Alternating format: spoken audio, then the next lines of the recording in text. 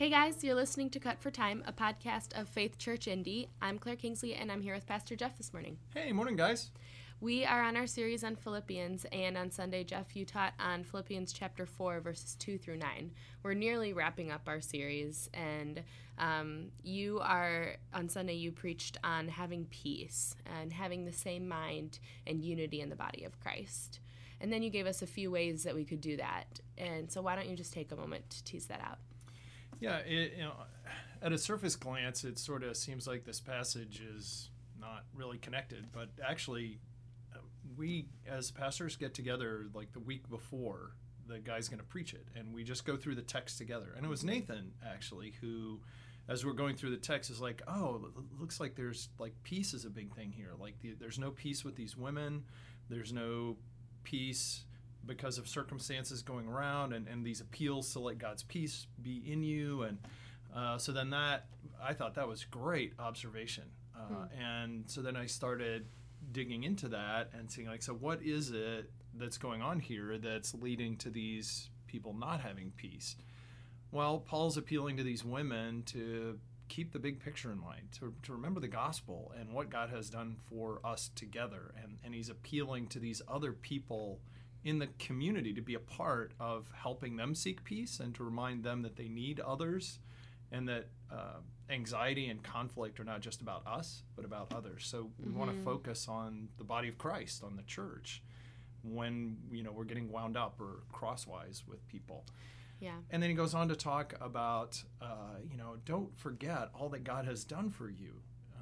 And how good he is to you. And as we take those things to God in prayer, as we turn them over to him as often as we need to, that's where God's peace comes from. And then as we go out into the world and are surrounded by a world that is broken and just, we can always see the negative, right?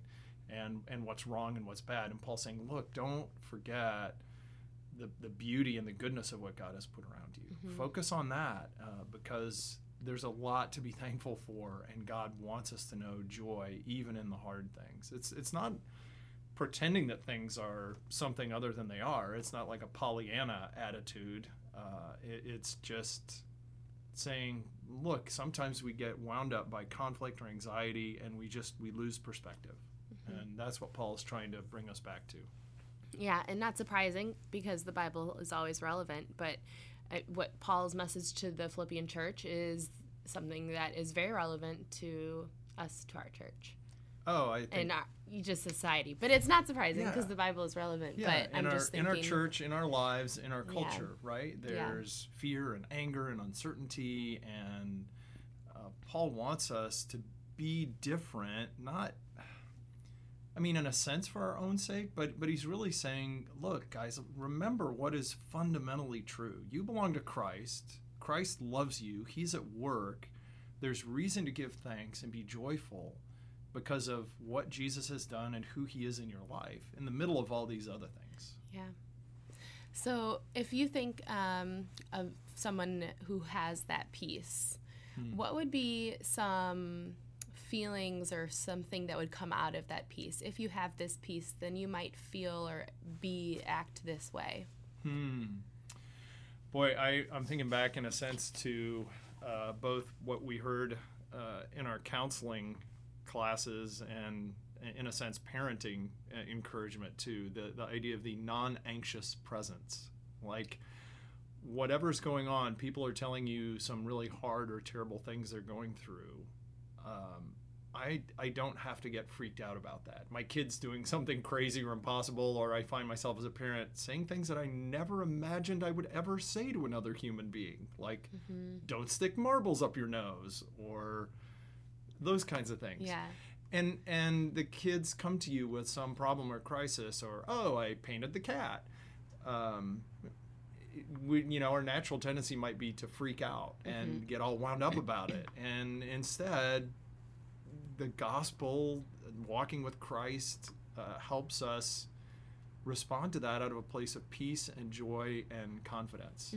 Whether that's stuff going on in the world, stuff going on in our living room, stuff going on in the workplace or at school or whatever. Yeah. There's just this sense like yeah, the world is tough, life is hard, there's a lot of brokenness, but we don't have to freak out, and we don't have to be stressed out and worried about it. Mm-hmm. And that actually enables us to become more engaged in a healthy way. Yeah. If you think about it. Because when it's like, I feel like it's all on my shoulders and, I got to make this happen. And, then we're pushing and we're demanding and we're stressed out and we don't have any sleep. And maybe we make stuff happen, but not in a very healthy or effective way. Yeah. And I think it's out of this place of peace that we would say that's where you actually can have a real impact. Mm-hmm. Yeah, I agree. I think that's great. So I feel like, I don't want to switch gears because I could keep talking about this, but why don't you tell us something that you had to cut for time on Sunday?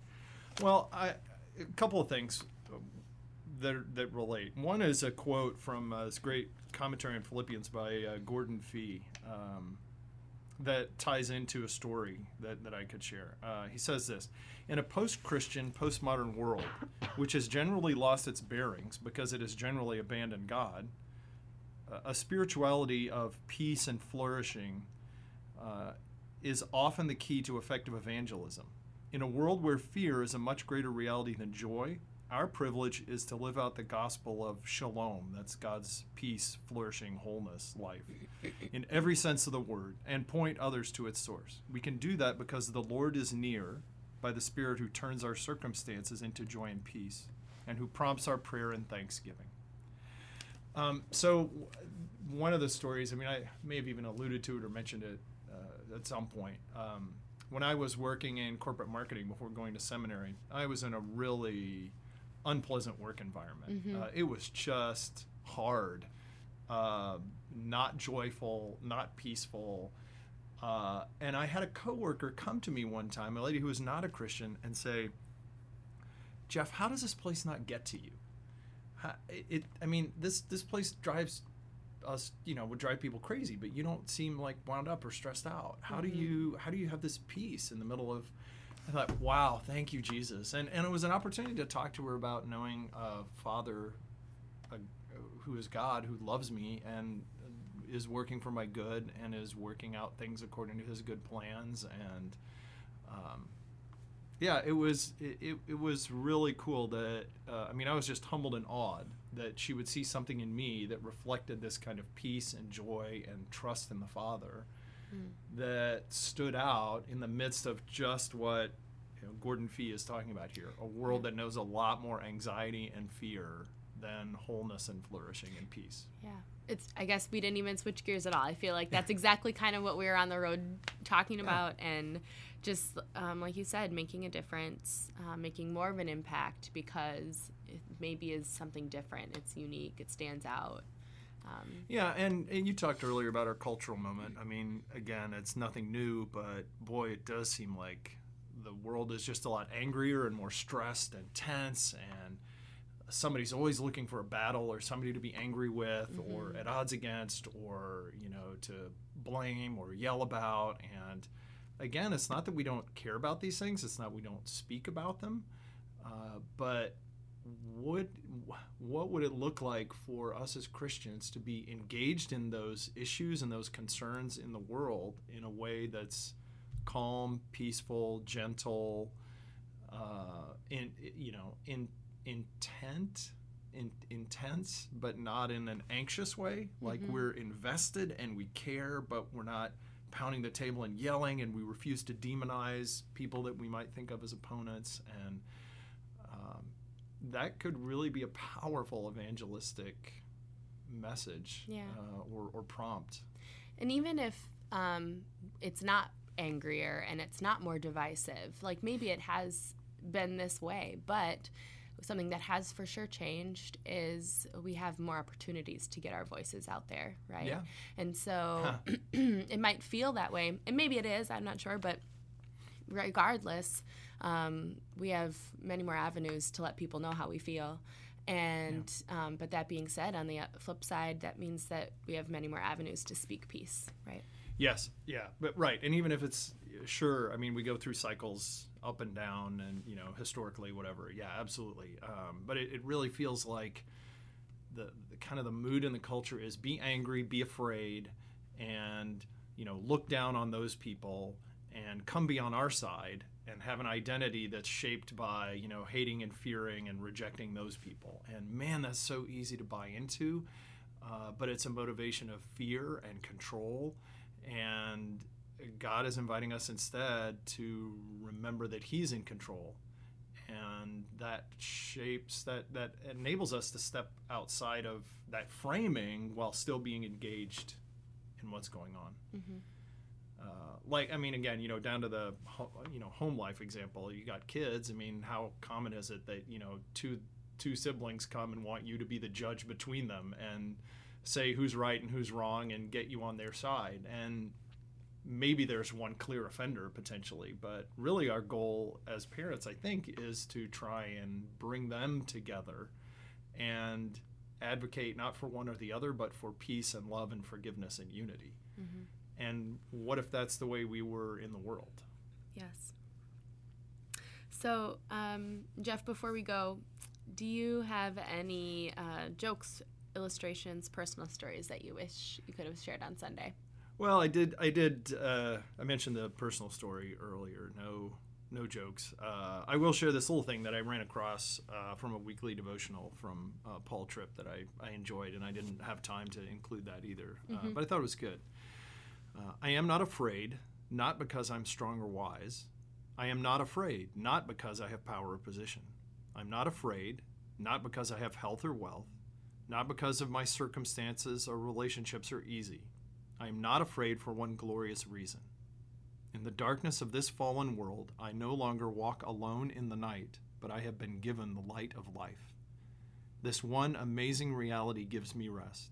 I have been rescued from darkness and transported into the light, and I am not afraid. And then to be able to say that that's our experience together with our brothers and sisters. Not only are we not alone because we know Jesus, but because we're walking together with Christ, Mm-hmm. and seeking and encouraging blessing and peace for each other and with each other. Mm-hmm. I think that's a great picture of the purpose of the body of Christ. Yeah, one of them. So that's all we've got time for today's episode of Cup for Time. If you enjoyed our podcast, go ahead and leave us a review. It will make our podcast more visible to others searching for our content and our church. Or just go ahead and share the podcast through text message or email or something like that.